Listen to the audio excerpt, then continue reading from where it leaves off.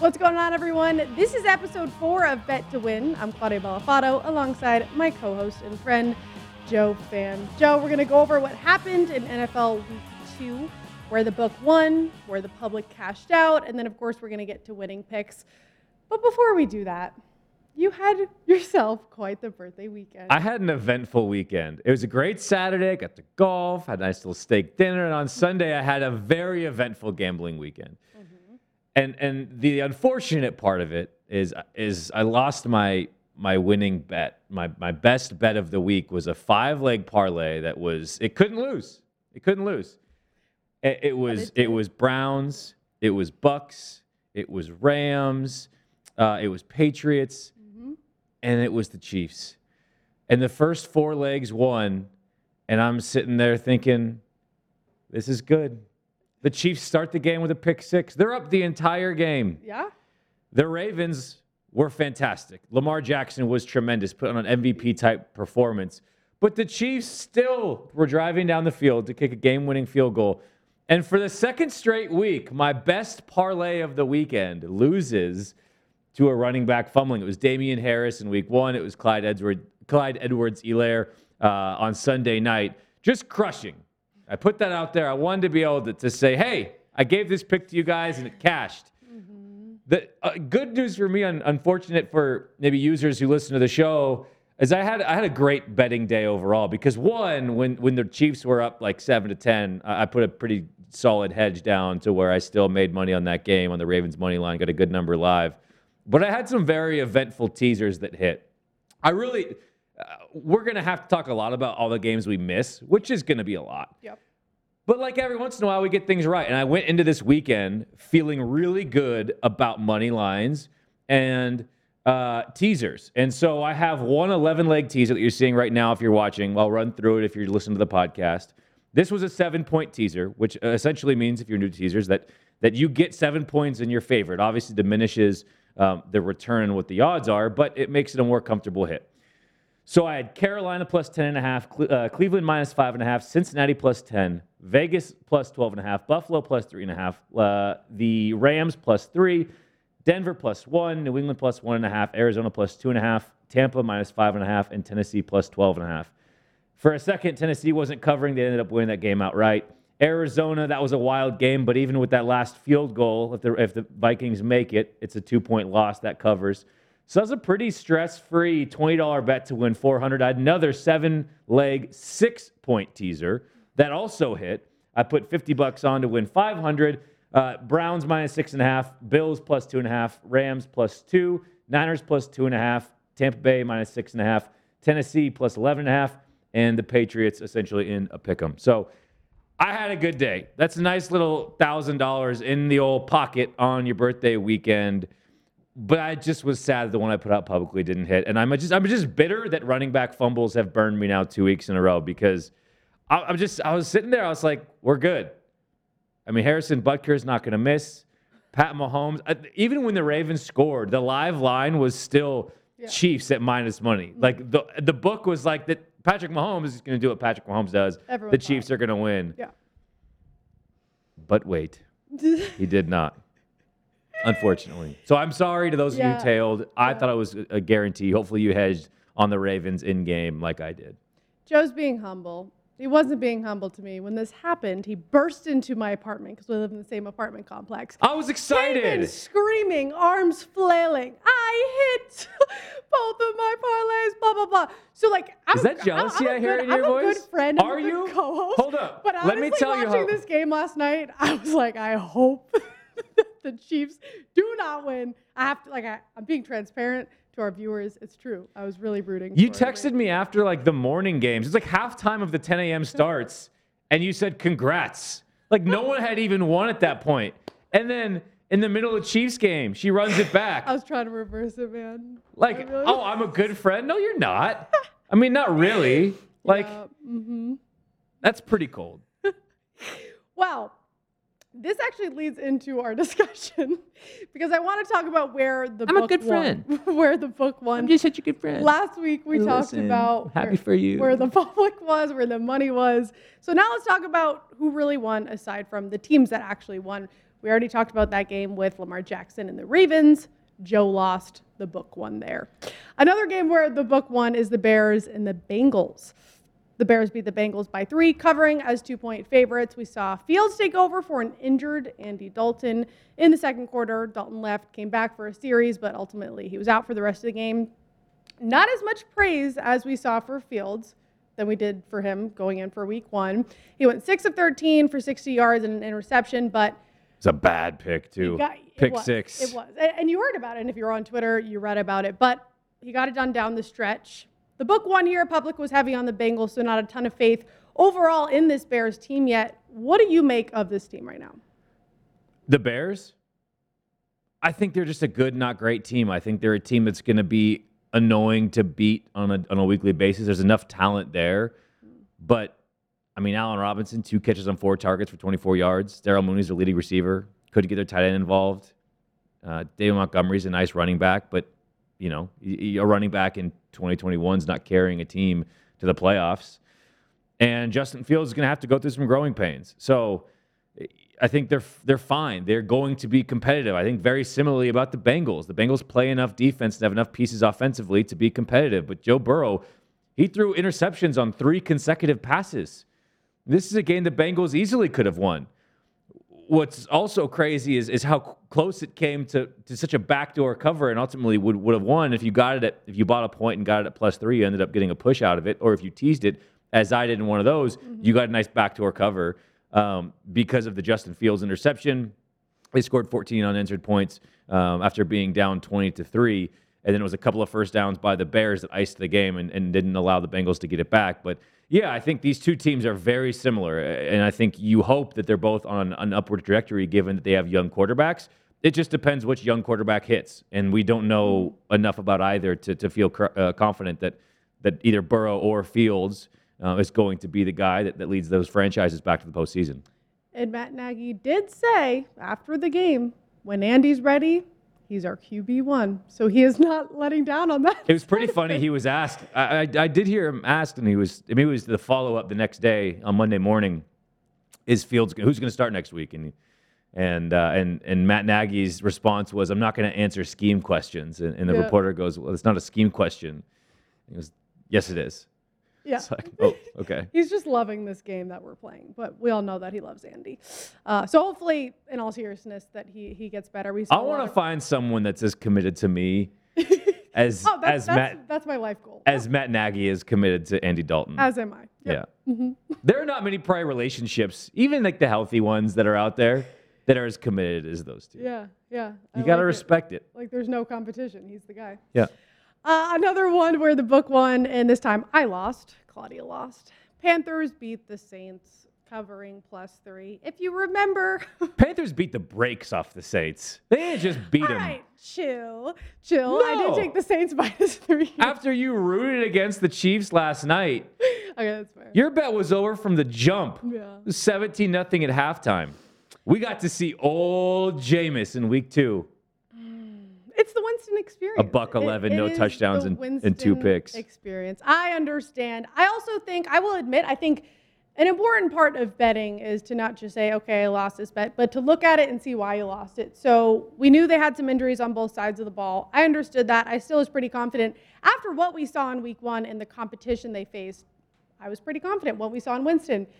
But clearly he's just the same old Winston. I also think I kind of underestimated 8 assistant coaches dealing with COVID, because I guess if you've never actually played the game, you don't think about that as much, but I think it had a bigger impact on the game than I expected going into it. Especially when things are going south and like you get into the halftime locker room and you're like, we need to make some adjustments, and none of the position coaches are there. Yeah.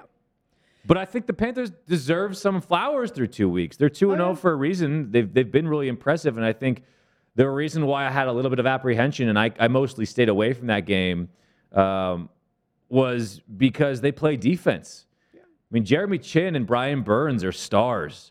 Their offense is tremendous, with obviously a healthy Christian McCaffrey is putting up big numbers, but DJ Moore continues to quietly be one of the most underappreciated receivers in football. He had 8 catches for 79 yards and a touchdown in this one. Robbie Anderson and Terrace Marshall are nice complementary pieces as 2 and 3 receivers. Dan Arnold caught 3 passes, 55 yards, and what you're seeing in Joe Brady's offense is Sam Darnold is comfortable. He's getting time to throw. He's got guys open. There's so much less that he has to do from a progression standpoint, from a mental standpoint. There's so much the coaching staff is taking care of him for him to go along with guys who can just win and beat their guy and be in the right spot. And you're seeing that. We threw one egregious interception that was just horrific. But beyond that, 305 yards and 2 touchdowns against a defense that dominated Aaron Rodgers the week prior is really impressive. And so far, Sam Darnold post, why can't I think of the old Jets coach, Adam Gase, thank you. Gase. How could you voice forget? Voice in my ear, producer Cole. The returns have been really impressive. Yeah. It just is a shame that it had to come at the expense of your best bet. I think you make a good point, too, in talking about kind of how in touch the whole entire team is when it comes to the coaching staff, when it comes to the individual players getting used to a new offense.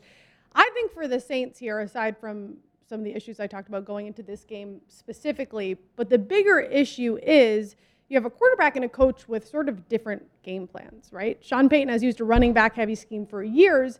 Winston is the opposite. If you look back to his full season 2019 with the Bucs, he only used his backs 15% of the time. You have Alvin Kamara. He should be your number one, especially right now when Michael Thomas is out. Kamara has never had less than 700 receiving yards in a season. Right now, I looked at his stats. Just guess what he is on track for right now for receiving yards. Well, I'm looking at it now. He only had 25 in week 2, and I think in week 1 he was probably, in the 35-yard range? Yep. And so he's somewhere on pace for 250. He's never had less than 700. Stop relying on just trying to get the ball down the field. Check down to your backs. Get that ball to Alvin Kamara. Let him be your weapon. I just don't think they're on the same game plan here, and I think if they figure that out, until they figure that out, I'm staying far away from this team. Yeah, YOLO ball is really fun when it's working, but it becomes horrific when it's not. Right. And that's what Jameis Winston was in Tampa. When it was clicking, yes, and him and Mike Evans and Chris Godwin are going, like, man, this offense is a juggernaut that can't be stopped. But then when it is stopped, it looks really bad, and that's what we saw on Sunday. So you're right. The Saints, to me, are a team just to stay away from for now because they are very likely to be Jekyll and Hyde throughout the season. Yep.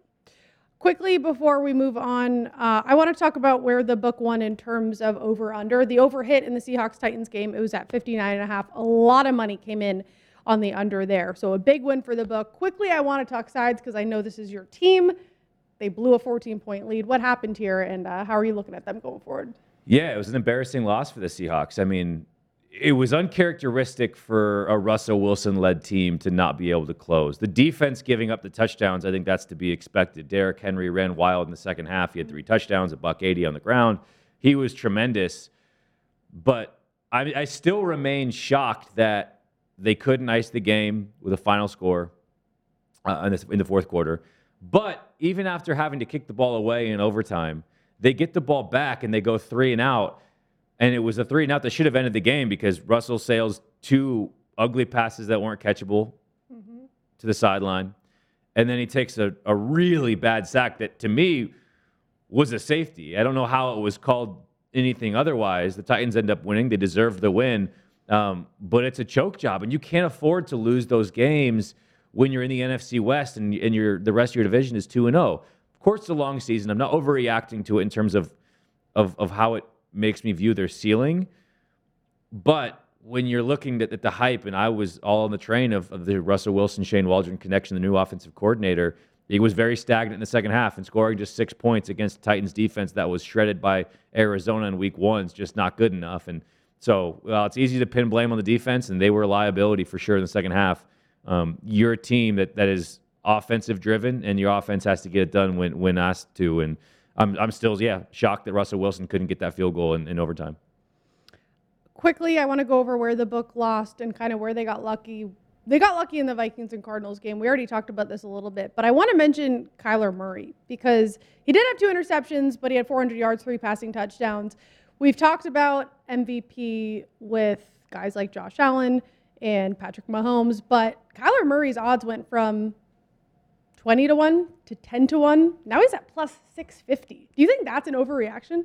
I don't think so because of what they're asking him to do.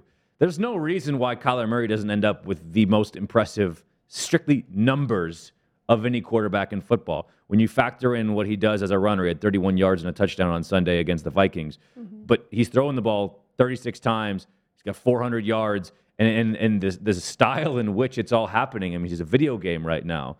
I mean, the way he's having to extend plays, scramble, find guys downfield, it's a joy to watch. He is an absolute problem. And if you're still a Kyler Murray skeptic, I'm not sure what you're waiting for. There are still some bad turnovers, certainly, and some decisions that need to be cleaned up. But you see what the upside is, and it really is one of the elite playmakers, is the word I'm looking for, in the NFL. When you talk Russell Wilson, Lamar Jackson, Patrick Mahomes, Kyler Murray, guys who do things that you simply can't game plan for because you feel like you've got it all covered. The play breaks down, and then a whole separate play starts the scramble drill. And right now, Kyler Murray is doing that better than anybody. And he's got 4 stud wide receivers to go to. A.J. Green caught his first touchdown in Arizona yesterday. DeAndre Hopkins only had to catch 4 passes, only had 4 targets, 54 yards and a touchdown. Rondale Moore, their number 4 wide receiver, their rookie, 7 catches on 8 targets for 114 yards and a touchdown, that being a 77-yarder. Max Williams, their tight end, had 7 catches for 94 yards. I mean, Christian Kirk had 2 touchdowns in week 1, had 65 yards in this one. I mean, they are loaded. They're just going to have to overcome a defense that is going to get torched quite a bit. And I think you can't, you can't overstate how polarizing the defensive performances were from week 1 to week 2 for this team, where they shut down a really good Titans team in week 1, made them look really bad and pedestrian, and then got gashed by Dalvin Cook, Kirk Cousins, Justin Jefferson, and Adam Thielen in week 2. Yeah, we're seeing a lot of differences from week 1 and week 2 performances. Certain teams specifically, which we'll see how the Packers do today. Quickly, I want to go over where the book lost, and we'll start with the Bills in Miami. Bills won, covered easily as 3.5-point favorites. Miami scoring 0 points to the Bills 35. Tickets of the money were heavy on the Bills here. Tua, of course, getting taken out of the first quarter. Terrible for him, terrible for the team in general. That definitely helped the Bills side of things. But we saw a close game between Miami and the Pats in week 1. How much does this say about the Bills, or do you think just this isn't really a game to focus on because Tua got taken out so early? I don't think you need to overreact to it, but I said going into this one, I mentioned it on Thursday before going into the weekend, that I felt like I was missing something with 3.5. I mean, the Bills were a team that we all believe are one of the top Super Bowl contenders in the AFC. They obviously didn't play a good game against the Steelers, but to totally jump off of the Josh Allen bandwagon when he was number 2 in MVP voting last year seemed bizarre. I didn't see anything from Miami against the Patriots, a game they should have lost if not for the Damian Harris fumble, to say that they couldn't go in and take care of business against Miami. So whether or not, let's say Tua stays healthy, that's maybe they score 10, 14 points, whatever, but the Bills covered that easily. That wouldn't have changed, even though Miami did, kind of fumble away a couple of opportunities in the red zone in the first half. The Bills are a superior team, and that wasn't a real surprise that the public won there. I speak of the Patriots. Another game where the book lost was the Patriots game. They won and easily covered as 6-point favorites against the Jets, 25-6. Tickets and money both heavy on the Patriots. A brutal game for Zach Wilson, man. When you get booed by your own fans at home, I know it probably wasn't just at him. It was at the years of turmoil that they've experienced with that team. But still, that's brutal. They're just used to seeing their team get smoked by the Patriots at home. They've watched this movie for 2 decades. And so the fact that they have to relive it now, and there wasn't any sign of we're closing the gap. It's tough.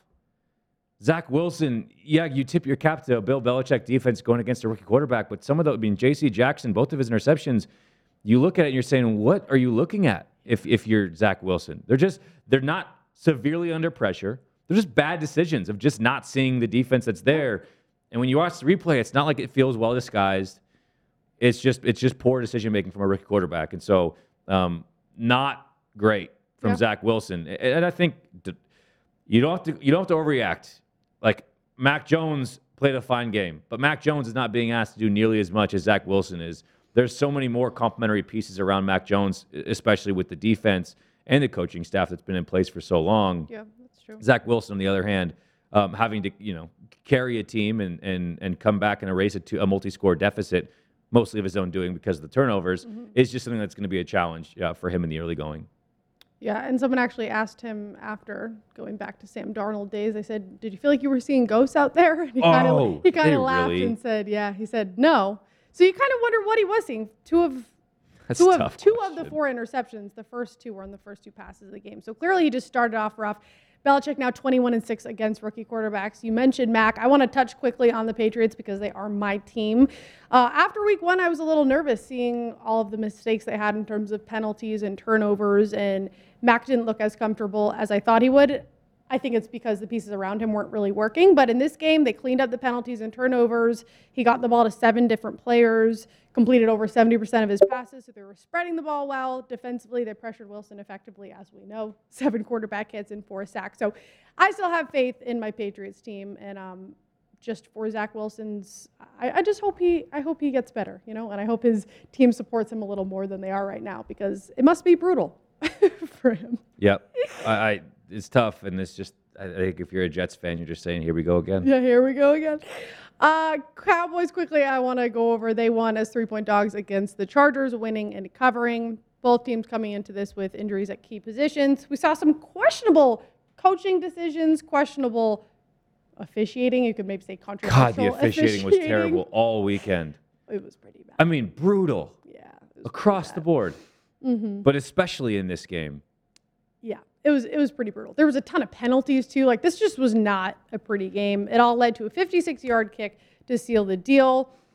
The Cowboys, though, and I'm hot on these Cowboys in terms of futures. I took them over 9.5 wins, so this is great for me. But the defense was the issue, right? In week 1 and week 2, they intercepted Justin Herbert twice. They allowed only 1 passing touchdown.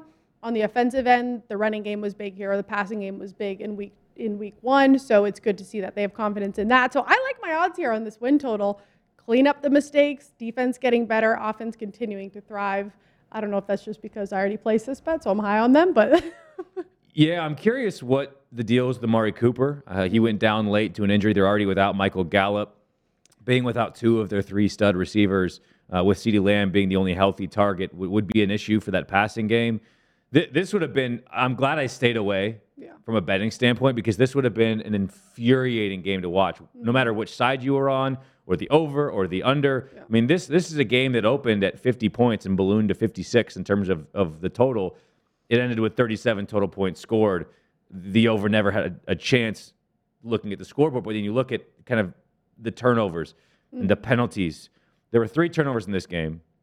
There were 20 penalties. There were 2 Chargers touchdowns called back due to penalty. Mm-hmm. And so I feel like if you're watching this game and you're on the other side, you're thinking, I had this right. You're thinking, what the hell is going on? I felt like my Chargers -3 bet was well placed. It was well thought out, and it should have hit.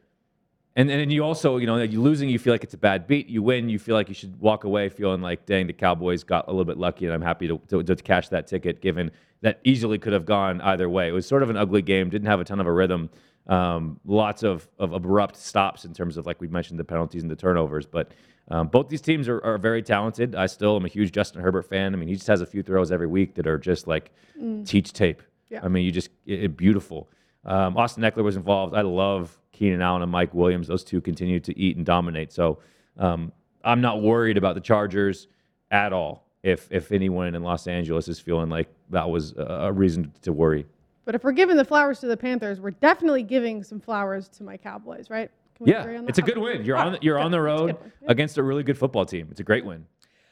Before we get to our winning picks, quick Monday overreaction, because we only have 2 weeks, but of course we're going to overreact because that's what we do. Give me one fan base who should panic right now and one fan base who should feel pretty good. I'll give you 2 that should be panicking a bit, because it's 11% of teams that go 0-2 make the playoffs. The Vikings and Colts are in a bad spot. The Colts are in a better spot because their division is so bad. Mm-hmm.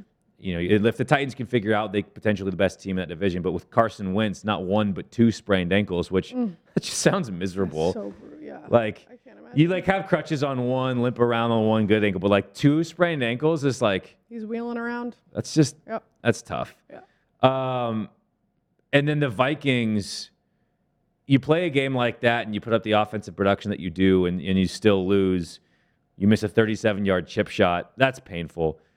But I really empathize with the Vikings fan who was driving around town, running errands on a Sunday, tuning into the radio to see how their favorite team is finishing up. And I personally don't enjoy listening to games on the radio, any sport. Yeah, it makes me nervous not being able to see it. Yeah. Like I hate that, like whether it's baseball, and the 3-2 pitch is on the way. Yep. Swung on, and it's like, oh my gosh, is it? I'm like, oh no, is it it's just this a pop. exciting It's just a pop out to second base. Like my heart's racing, and then it's traffic. NFL is the worst. So here comes, Joseph lines up a 37-yarder to win the game. He'd already made 2 52-yarders. You're thinking they got it, and this is the call that you hear in your car. Come on! It is good! No, he It's missed no it! good. Are you kidding me? He missed it right. He missed it right. That's so messed up. Like, what a tease. You're in your car. You're probably like sitting there like, and it's, yes, no, what? Like, and you watch the replay. Yeah. And you want to, like, what angle were they looking at Right. to where they thought it was good? Because it wasn't close. No. It was like a good 6 feet wide. But that's just a special twist of the knife for Vikings fans who had to endure that. I would say my one team, every team we've seen has a pretty notable deficiency. Mm-hmm. There's not really a 2-0 team that has looked flawless of yet, which is what we love about this league. Yeah. And why very few games end up being chalk, like the Patriots and Bills game. Mm-hmm.